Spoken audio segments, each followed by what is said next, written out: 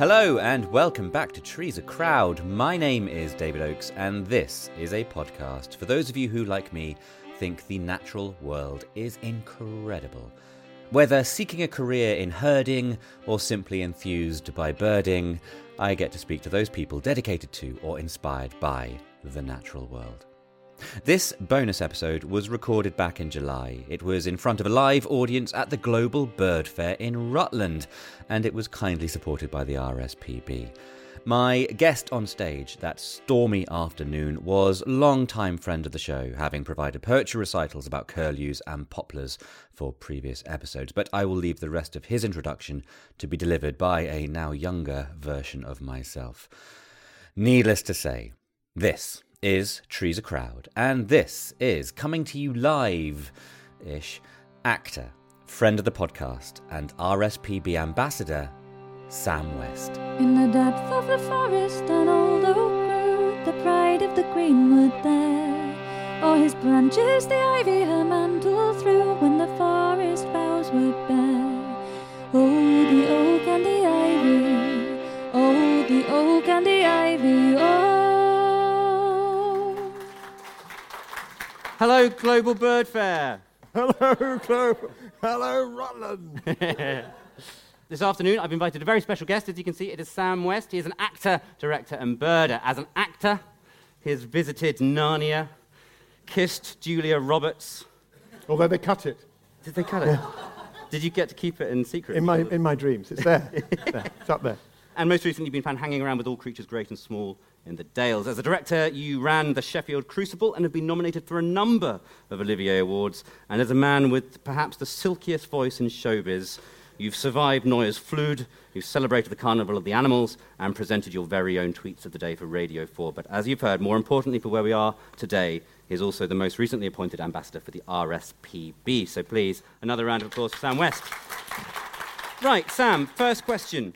What is the single greatest nature encounter that your career on stage and screen has offered you thus far? I have real problems with cows in All Creatures Great and Small. I don't know if anybody's ever had to work with cows. They have a sort of strange aura around the back of them. If a horse is not feeling well, you can calm it down and it will not bite you or kick you. But a cow will kick you if it wants to. Uh-huh. So you sort of have to make safe noises approaching the back of a cow. And if you stand next to them, they're all right about that. And they stand on a mark, like actors do. But if you move... Like good actors do. Yeah, like good actors. Some actors do. But if you move, they don't like that you're not there anymore. So they move to be where you were before, next to you, which is sideways onto your foot. I've been stood on by cows in every single series of All Creatures Great and Small. We've just finished series 4. And every time I meet one, I think, this time I'm going to master it, and I never do. Have you had many intimate scenes with cows on All Creatures? Well, I have to say, the famous thing about All Creatures, Christopher Timothy talking about having his hand up a cow's bottom, in inverted commas, bottom, and saying how nice it felt. We have to take his word for it, because we're not allowed to do that anymore. Because of the modern thing of intimacy coordinators? Animal intimacy coordinator. Thank you. My daughter thought it was very funny. Animal, you're not allowed to do anything that the animal doesn't need doing to it, and that you're not trained to do. So previously, and this is no secret, in the 1970 series, if an animal was being a bit uppity, they'd sometimes just sedated it a bit. Uh-huh. And we can't do that. So one of my favourite animal encounters on All Creatures is when we're working with cats, who won't rest, as you know, for anybody. They, dogs have owners, cats have staff, and we are their staff, and we stroke them, saying, could you please pretend to be under anaesthetic now, under chloroform, and they briefly decide to. And 15-stone Sparks tiptoeing past with hot lamps, trying not to wake up a sleeping cat. Because you have to shoot it in whatever mood it's in. It's like working with a baby. If a baby falls asleep on set, you're not allowed to wake it up. You have to get another baby. I once fell asleep on the slab in Ripper Street. I was there being a corpse, and Matthew McFadden was cutting into me, and I fell asleep and started snoring during a take. Yeah, I'm very professional. That's very relaxed. I'm impressed. You met Matthew McFadden. He puts you at ease. Yeah, he must. He must, yes. So are you living the dream then? Someone who likes the natural world and getting to spend 4 months or so a year in the Dales, just sort of pretending to be all the best bits of a period vet? Yes. Okay, great. That is the absolute honest answer. I'm having a wonderful time. People seem to like the series. We've just wrapped on Series 4 3 days ago, so I'm slightly mourning it. As you say, the Yorkshire Dales, one of the most beautiful places in the world with some of the loveliest people and some of the most wonderful wildlife. I can't imagine what state I'd be in if I hadn't had this job in the last 4 years. Yeah. My darling partner is mostly a playwright and has now pivoted into writing for screen, and luckily is, and quite properly, is very busy writing for the screen. But theatre is almost dead on its feet for reasons that you can imagine. And this job, which came out actually exactly at the right time for something that people wanted, perhaps simpler, closer to nature, about community, a bit more analogue. All of those things were very helpful to us. And also, we were then allowed to shoot our second series in lockdown, masked for rehearsal. Sure. And so we didn't even have to wait because of COVID. So it's been extraordinarily lucky, and as you say, I'm absolutely living the dream. It's the happiest job ever. How are the advisors on the show in terms of their natural history efficacy and accuracy? Very good. I mean, it goes without saying, although it does need to be said, that animal welfare goes above any of the billing. It goes above any of the titles, and for obvious reasons, if we were ever found to have mistreated an animal or filmed badly with it, that would quite rightly be a story. But Andy Barrett, who is our on-set vet, who's a bit of a birder, he always texts me when he says, "I've just heard the first curlews on the Dales, so you must be back soon." He's doing it according to the rhythm of the season. So when the lapwings start calling and the curlews start calling, he knows we'll be back. It's so sweet. But you're not shooting at the right time of year according to the birds. I mean, I shot a Christmas special of Victoria in June and July, so we had to have a snowy ice rink. Exactly so that. How do you get all the inappropriate birds to shut up when you're shooting the Christmas? Well, luckily, we have an amazing sound department, and if my ears are attuned, well, of course they're attuned, I'm a birder. If I hear a cuckoo or actually a collared dove, first seen in Britain 1958 or something, somebody will put me right, roughly that. So, of course, in 1940, absolutely no. Or a swift. They can't happen in our Christmas episode, which we film in June, just like yours, baking with really droopy Christmas trees, sitting in huge overcoats trying to look like we're cold. We should do it in March when we start, when it properly is cold, but it's not written by then. I'm imagining people watching from the continuity department looking at the camera, looking at in Video Village, looking at the screen, not just looking for aeroplanes flying over, but making sure no red kites head under the sky. But I mean, I'm sorry, nobody except you and me and probably everybody in this room will care about this. But during the second series, we had a screening of one episode, and the director said there's a lovely bird moment, knowing that I like birds. And Nick, who plays James Herrick, went up onto a high dale, and there was a call, and apparently the producer sitting next to me, the producer said, "And you just went, oh God." And she turned to me afterwards, and she said, what was the matter? I said, "Well, it's a red kite, isn't it?" And then the red kite appeared. I said, "Yeah, I saw it up there, it's good, isn't it?" I said, "Yeah, it's great, it's just it was extinct in Yorkshire in the 1930s. You'll get letters. It's not too late to turn it into a buzzard." She said, "Yeah, it is. It's too late. I'll deal with the letters." Dear Points of View. Yeah, exactly. Why, oh, why? And people wrote to me on Twitter saying, "Red kites in your..." I'm sorry, it wasn't in the script. I'm the actor, don't shoot me. So yes, you're a birder. Where does this interest start? Let's take you back to the beginning of things. Quite late, really. I mean, I see people's life lists. I'm a bit of a lister. And I see people who have 500, 550, and they start in the 1960s. And I was born in 1966, but I don't really remember being delighted by birds until I was about 14. I was a train spotter and still love trains. I'm quite geeky. And a lot of naturalists have that dual interest. Yes. David Shepard was famously as interested in mechanical objects like planes and trains as he was in I didn't know animals. that. Yeah, he used to paint things for the RAF. That's why he went out to Africa in the early days. That's great. I like that. Well, I mean, anything that makes me lean forward and also gives me a handle on a slightly confusing world to help catalogue it. But my uncle, who was in the army, worked in Kenya as part of a liaison force, and he used to shoot birds. And then, as he got older, he stopped shooting them and started watching them, which seemed to me the right way round. In fact, it's only ever that way round, isn't it? Nobody watches them and then starts shooting them. Raise your hands in the room, anyone? We'll have Good, that works. it does work, yeah. But going out into Kenya was an eye-opener because, I mean, when you're starting bird watching, you go to Kenya and everything's either this big and bright blue or 9 feet tall and can't fly. and so they're easier to tell apart. It's not till you get home and you realise everything's 4.5 inches long and brown and streaky. much harder. And then I went to the Galapagos for an extraordinary You encounter. dropped that in really slyly. Well, no, because it was my next really big thing with birds. Somebody took me to the Galapagos on a holiday. How old are you now?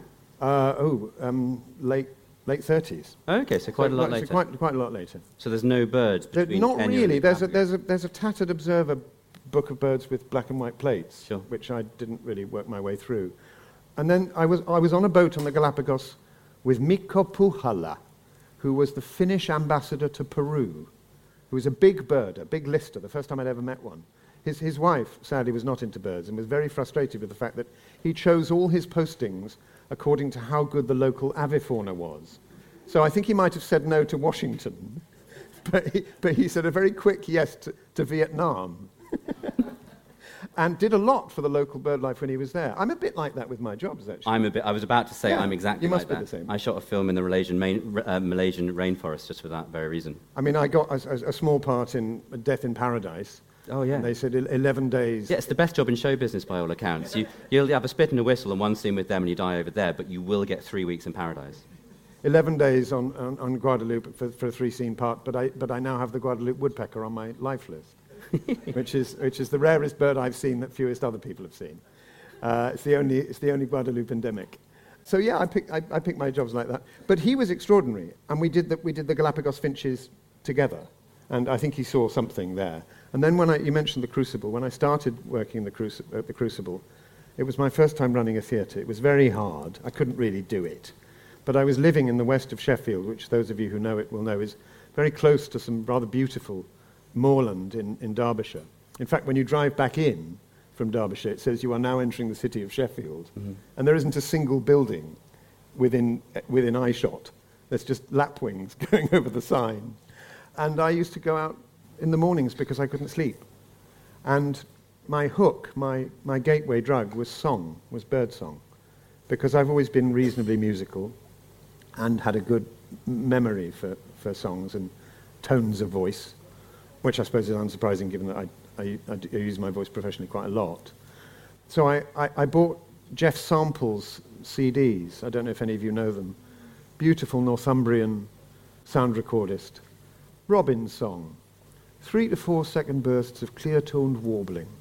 Overall, creating a sad tone or a wistful air. And I put those on the CD driving up and down the M1 to Sheffield for about a year. And by the end of that, I knew quite a lot of birdsong. I've always loved the fact that it's a nominative determinism. It's my surname's Sample, so what I'll do is I'll compile a load of birds and whack them on a CD. Yeah. I mean, if you get quite far with Jeff Sample, he's done a 3 CD warbler set, which is the best thing in the world. I mean, it's really extraordinarily detailed. The best thing in the world. Well, I mean, your wife and children are in the front. Nah. Sorry. Is that what you would recommend to people wanting to get into birding later in life? Would you say find a song first because that's the way? Or is that just you in particular? That's just me, but I wouldn't overlook this because there's a Merlin app now which will ID a song for you. And I haven't used it, so I can't say it's terrible, but I don't recommend that way round because you'll miss out on this amazing thing, which is the first time you identify a bird by song that you can't see, and you look, and it is. And that's a drug. I did it with long-tailed tit. If you fancy listening to the tweet of the days that I've done, one of them is about that very moment. And it feels magical because you can now walk through a wood that's had this cast of characters in that have always been there, mm-hmm. but suddenly you know who they are. And I wouldn't miss that. I mean, I do 80-90% of my birding with my ears now. Sure. And on a spring morning, I can get a list almost with my eyes closed. And I love that. I mean, I'm still very confused by birdsong, but it's nice to add one or two a year, unusual calls from stuff that I hadn't got before. Like, I wasn't very good on pied flycatcher this year, but I got the call this year and got my first pied flycatcher by call, and that feels like a sort of small exam that you passed. Is that, in terms of your train watching as well, is that the kind of thing? Like, I know that you've gone through life learning poems quite frequently and you try and keep your mind active like that. Do you set yourself a target of, I will learn the song of 3 birds each week? It's your sort of Duolingo owl that comes along and prods you. And that would be great, actually. If there was a Duolingo for birdsong, that would be really helpful. I would do that. But no, it's mostly just meeting something that I don't know. I mean, you know, the rule is, if you hear a song in a wood and you don't know what it is, it's a great tit. My children know that one. And it usually is, but sometimes it isn't. Redstart was one I was reading. This sounds really posh, but actually, if you don't know this book, you probably know of it. But if you haven't read The Natural History of Selborne, Gilbert White's book, don't deny yourself the pleasure. It's just wonderful. He talks about the redstart coming back in April, and its scratchy call. And I thought, oh God, well, I live in London. You never get redstarts in London, and the arrival date of the redstart might as well be fiction for me. Mm-hmm. And then one of the drivers on All Creatures Great and Small said, you know, up there, Sam, there's a lot of birds up there. And I said, what, up in that quarry where we parked. So in between scenes, I had a couple of scenes off, I went walking up to the quarry, and I found 5 singing redstarts, and they'd only just arrived. And suddenly I felt like I was shaking hands with Gilbert White across the centuries. And that's a song that I sort of probably could have got by elimination before, sure. But now I could certainly hear it and go, that's a redstart. I feel sorry for the director who ever tries to get you to focus during a scene shot outside. Hopeless. Yeah. Hopeless. I'm over there. Yeah. When somebody said, do you watch birds? I realised, and you know this feeling probably, I don't watch birds. I watch every bird. Every single bird that goes over the car on the way up here. You must all have done it. You can't not identify it. It's a sort of curse. I love your tweets of the day, primarily your Dipper episode, because you've described it perfectly in a way that stuck with me ever since I listened to it, which was that they throw themselves into the river like a romantic poet, which is perfectly, everyone's giggling and going, yeah, that's it, spot on, well done. Do you anthropomorphize the birds? Do you give them characters? Because that's sort of what we do as actors to things anyway. Or do you try and keep that sort of blood-brain barrier, the bird-human barrier between animal and human? I feel in principle that one shouldn't anthropomorphize animals. But on the other hand, and as ambassadors, I think we do whatever's necessary. Mm-hmm.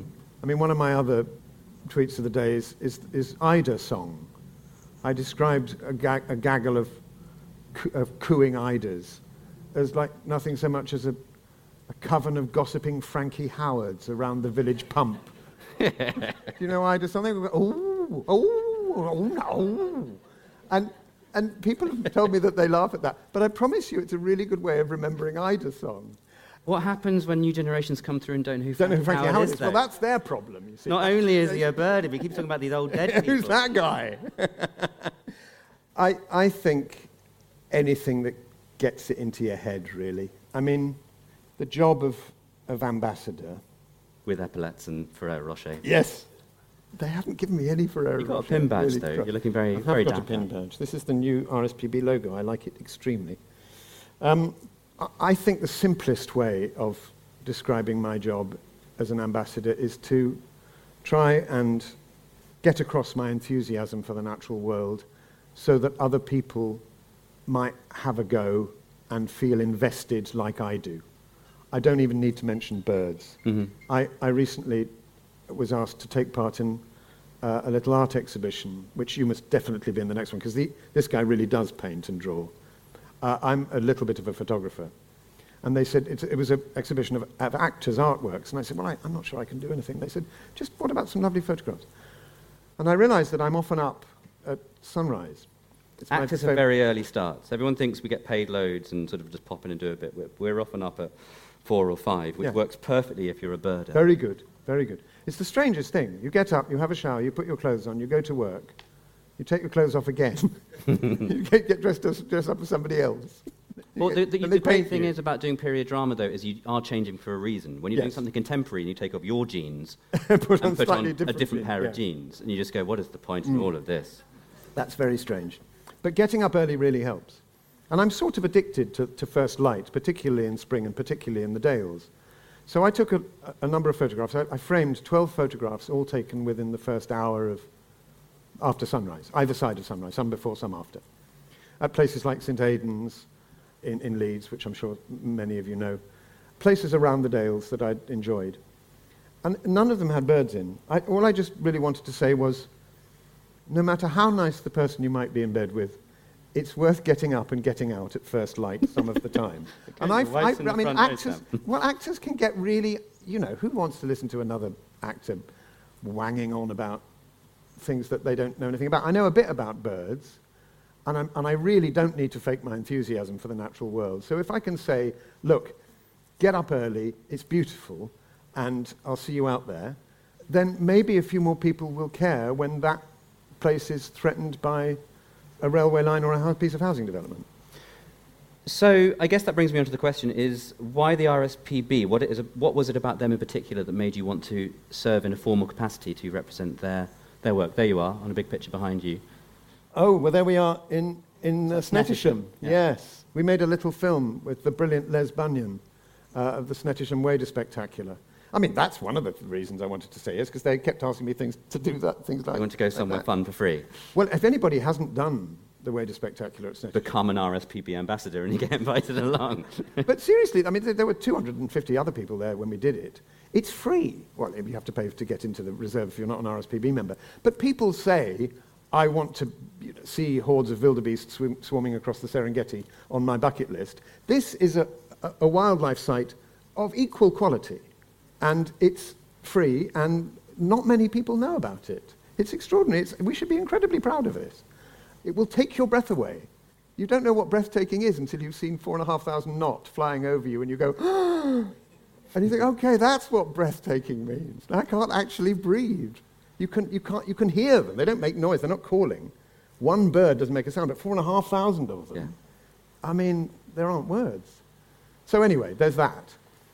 I'm very pleased that the RSPB seem to have found some political teeth recently. I think they've always had them, but they've been keeping them muzzled. Mm-hmm. And they're not muzzling them quite so much now. And in response to what they memorably called the attack on nature, hashtag, and quite rightly too, which is to do with a huge, post-Brexit, huge amounts of environmental protection being thrown out. Stuff that we should be proud of, actually, that we're... You're speaking of the rule bill and the removal of the EU laws, yeah. Yes.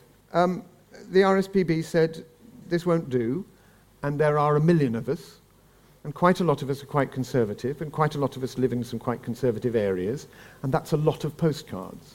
And that's what a pressure group should be doing, it seems to me. It's very hard for the RSPB to be friend to everybody who buys food for a robin and looks out of the window and enjoys it, and that's a bird watcher, and somebody who lists and joins the BTO and records birdsong and, has a life list going back decades. But all of those people must find a home, and it seems to me that now, with things like bird crime, raptor persecution, loss of habitat, upland habitat, and indeed the campaign against Sizewell C, which I was part of, and which... There you are again. There's a picture of you with a mic. There I am. And which Kwasi Kwarteng said yes to, I'm afraid. Although, given his record as Chancellor, perhaps everything he said yes to should be looked at again. Well, as of, I think, 2 days ago, the right to appeal the decision has just been granted. So there... I didn't know that. Yeah, that could be stopping. Well, and one of the interesting things that in the research for this that I found out was that part of the reason that Sizewell C was approved was that it would be fully decommissioned and all the waste safely got rid of by 2140. Now, nuclear waste takes about 70 years to completely sort of be safe to store and hide somewhere else. So by my maths, that means Sizewell C needs to be built, be running, and then to start decommissioning by 2070, and they haven't started building it yet. So the whole maths behind that project, let alone that really doesn't add up, does it? Yeah, let alone the eroding coastline and everything else. It's quite a spectacular... So that was that was quite a sparky day for the RSPB. They don't go onto the streets very often. And I thought, well, if you're going to, I'm quite good casting. Because I'm fairly shouty, especially on Twitter. I'm taking a few weeks off Twitter at the moment because of finishing All Creatures and learning a play. But I do talk about birds quite a lot on Twitter. And so if you want me to add my voice to the choir, as it were, and help to amplify the noise when there needs to be noise against things like Sizewell C, then I'm happy to stand on your barricade. And I was proud to be asked, really. That's my answer. I thought of you the other day, actually, when Just Stop Oil went into the Crucible and stopped the snooker. Oh, yeah. And I was going, I reckon if Sam was still running the Crucible, he'd be dead proud of that. Well, I was at the first night of the proms, and I was one of the few people, when they came on, I was one of the few people who applauded. Yes! So that's a note to the RSPB. If you want someone to go out with the picket line, then that's you. You're the one. Yeah. Amazing. Wow. And it's good that we've got to fight the rain. You've mentioned it a few times, so I'm not going to let you get off the stage without saying it. How's your list going? Oh, bless you. My life list, my British life list. Can everyone still hear us at the back? Can you hear us? Good, thank Great. you. My British life list is on 393. That's out of 628, is that the Oh, current yeah, number? but I mean, nobody's got more than 555, I think. Raise your I hand. mean, anyone who's got over 400, I take my hat off to you. I've only been doing this seriously for about 16, 17 years now. And I've only got one tick this year. I went to see the grey-headed lapwing in Long Nanny in Northumberland, which was very lost. That's a Chinese bird. Mm-hmm. And, I mean, to give you an example of how I try and balance twitching with just being around nature, I probably, for my list, if I'm trying to hit 400, should have driven on. I had a day off from All Creatures. I went up to Long Nanny in Northumberland, and I probably should have carried on to Musselburgh, where there were 3 separate scoters, including Stanigers, which I'd never seen and needed for my life list. And it was another 3 hours. But I stopped, and I went to visit the Arctic tern colony. And as I was walking past, I was surrounded by carolling skylarks, probably 20 of them. And, I mean, the lapwing was lovely, and I'm very pleased I've got it on my list, and it's a first for Britain, which is a lovely thing to have. I've only seen 3. But actually, what I'll remember is being surrounded by Arctic terns and skylarks. Is it a spiritual thing for you?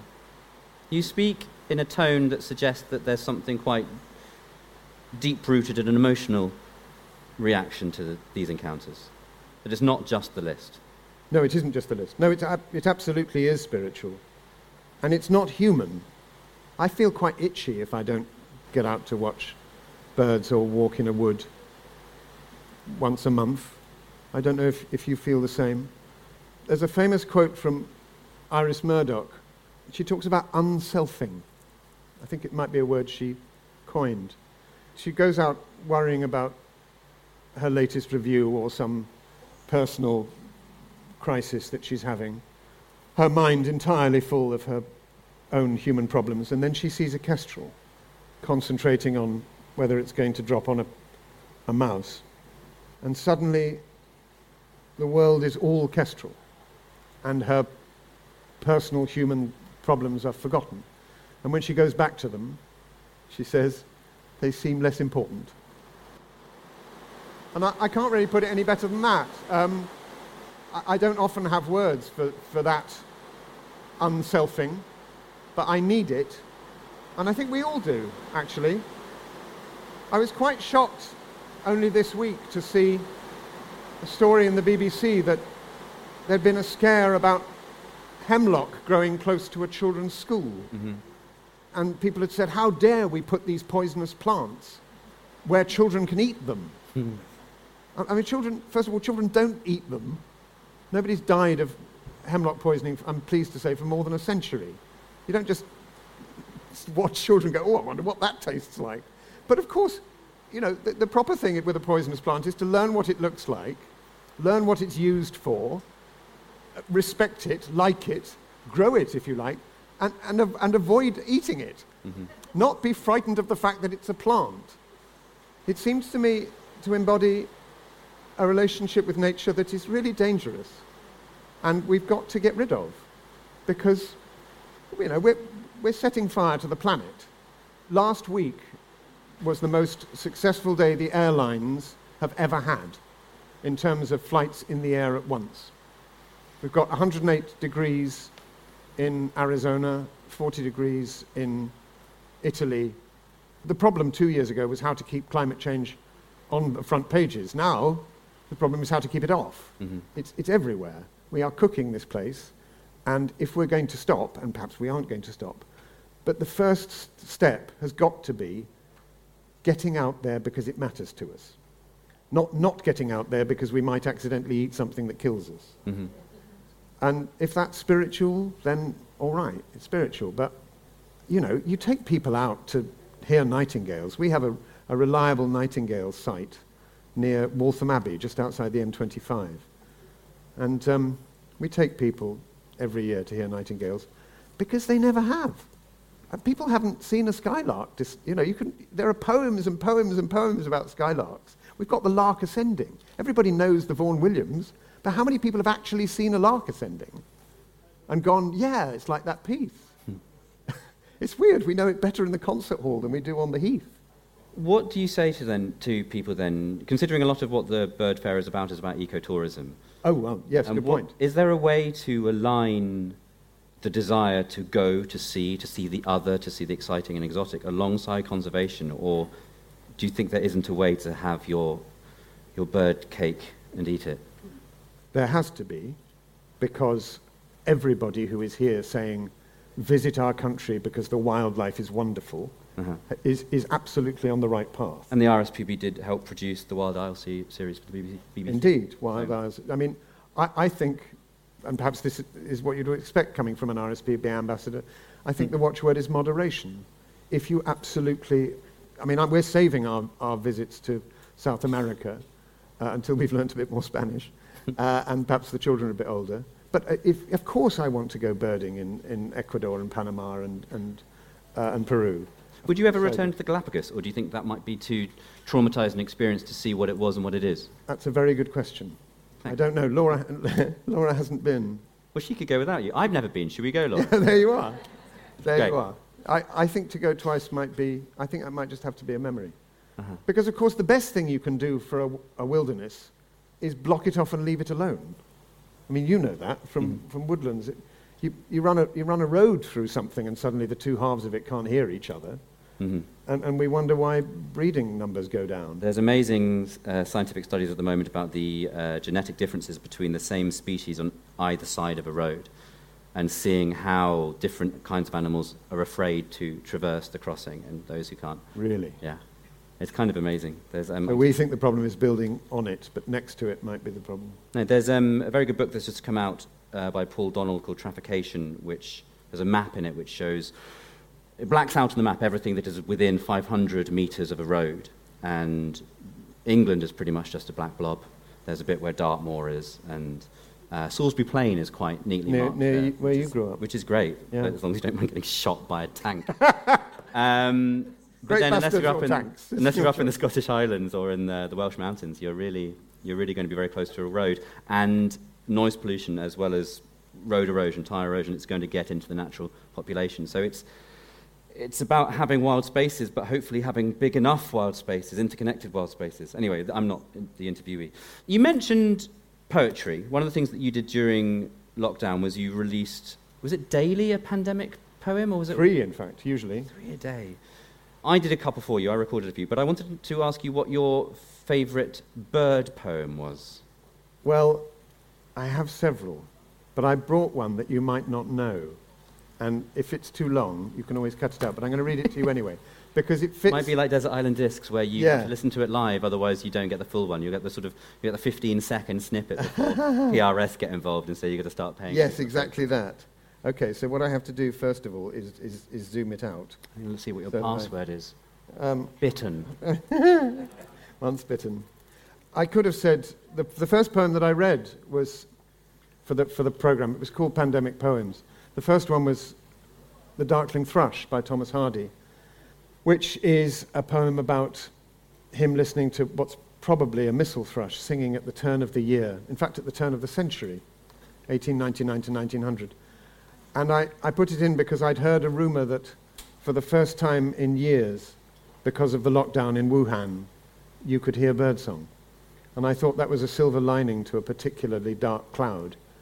And in fact, if you were taking up birdsong, which I may have said you should do several times on the podcast, as it were, the spring of 2020 was the time to do it, because it was so quiet.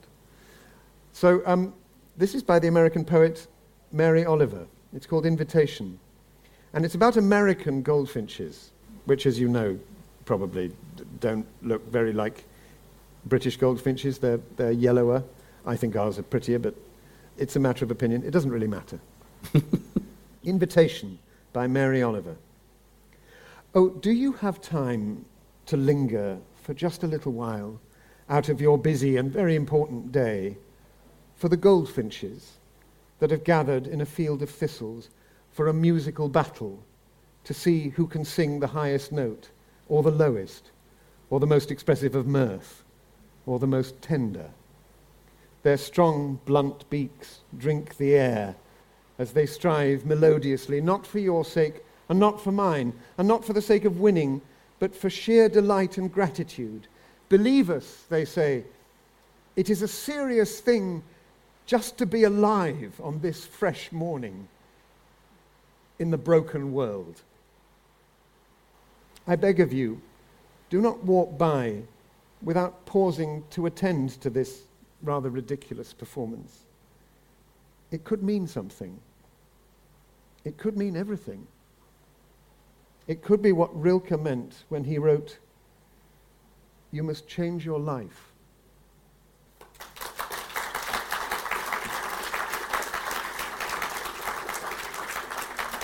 Mary Oliver was a poet I didn't really know when I started Pandemic Poems, and she's very direct like that, but I suddenly thought, yeah, you must change your life. That's a really good message for a poem to say. Go out and listen to some birds. Was she a birder? Not specifically, I don't think, but obviously with an eye for it. Or an ear for it. An ear for it, exactly. She has lots of other, if you want to look up Pandemic Poems, they're on my Twitter feed. She has lots of other beautiful poems about, Wild Geese, of course, by her. She must have been a bit of a birder. If I've said that she wasn't and she was, I apologise. But I don't know. There are 3 questions that I ask everyone who comes on the podcast. The first question is, if you could go for a walk anywhere in the world right now, where would it be? Grass Wood, outside Grassington. Why? For metropolitan liberal wankers like me, and you know, hi, how do you do? North England species like flycatchers, pied and spotted, like wood warbler, like redstart, are really tricky. But if when we get to do All Creatures Great and Small, we find ourselves with a morning off, I take people to Grass Wood. Grassington is our Darrowby.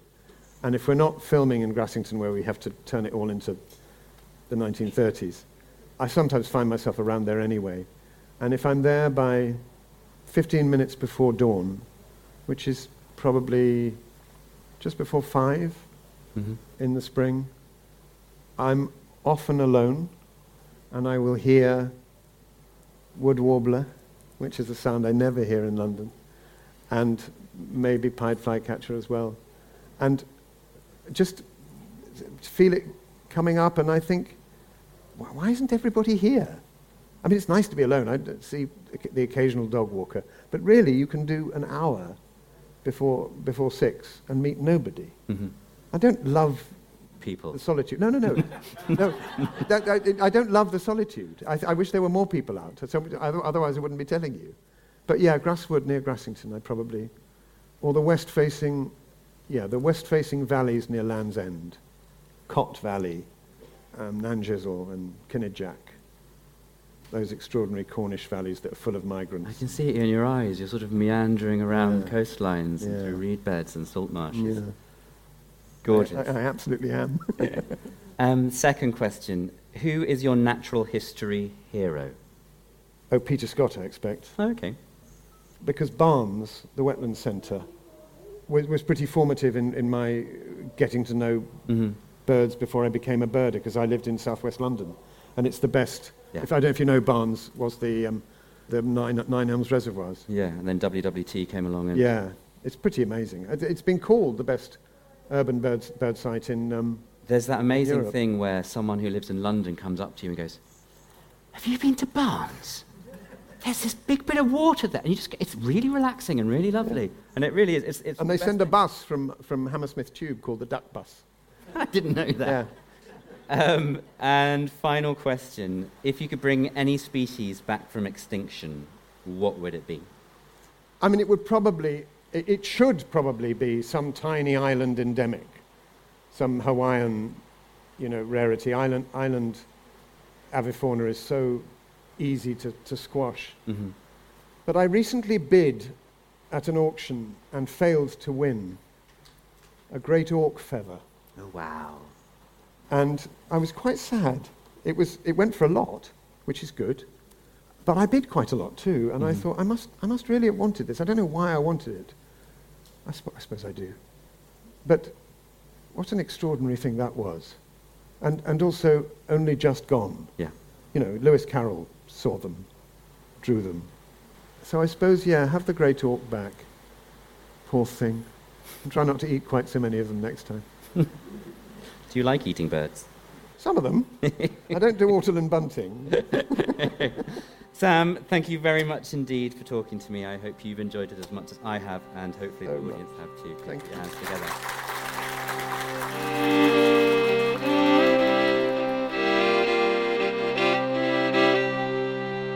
And that's that. Thank you, Rutland, and thanks again to Sam, and indeed to Ollie and Anna at the RSPB for their logistical support in setting this up. As always, if you want to know more about our guests, then head to treesacrowd.fm, and you can even help support future episodes there by joining our Patreon account. I also thought that I'd take a short moment to promote a project that I have recently collaborated upon. Those of you who have listened to this podcast for a while will know that I have oft supported the work of the Manta Trust. In the Trees a Crowd archive, also available at treesacrowd.fm, you will find interviews with the charity's CEO, Dr. Guy Stevens, and also one with one of their ambassadors, filmmaker Doug Allen. The Manta Trust recently asked me to provide a narration for an interactive app that they were producing. It is brilliant, it is free, it is in the Apple and Android stores, and it is called Manta Story. It's beautiful and educational and will permit you and your loved ones to swim around the life cycle of manta rays in virtual and augmented realities, and it is well worth a quick download. Please do check it out.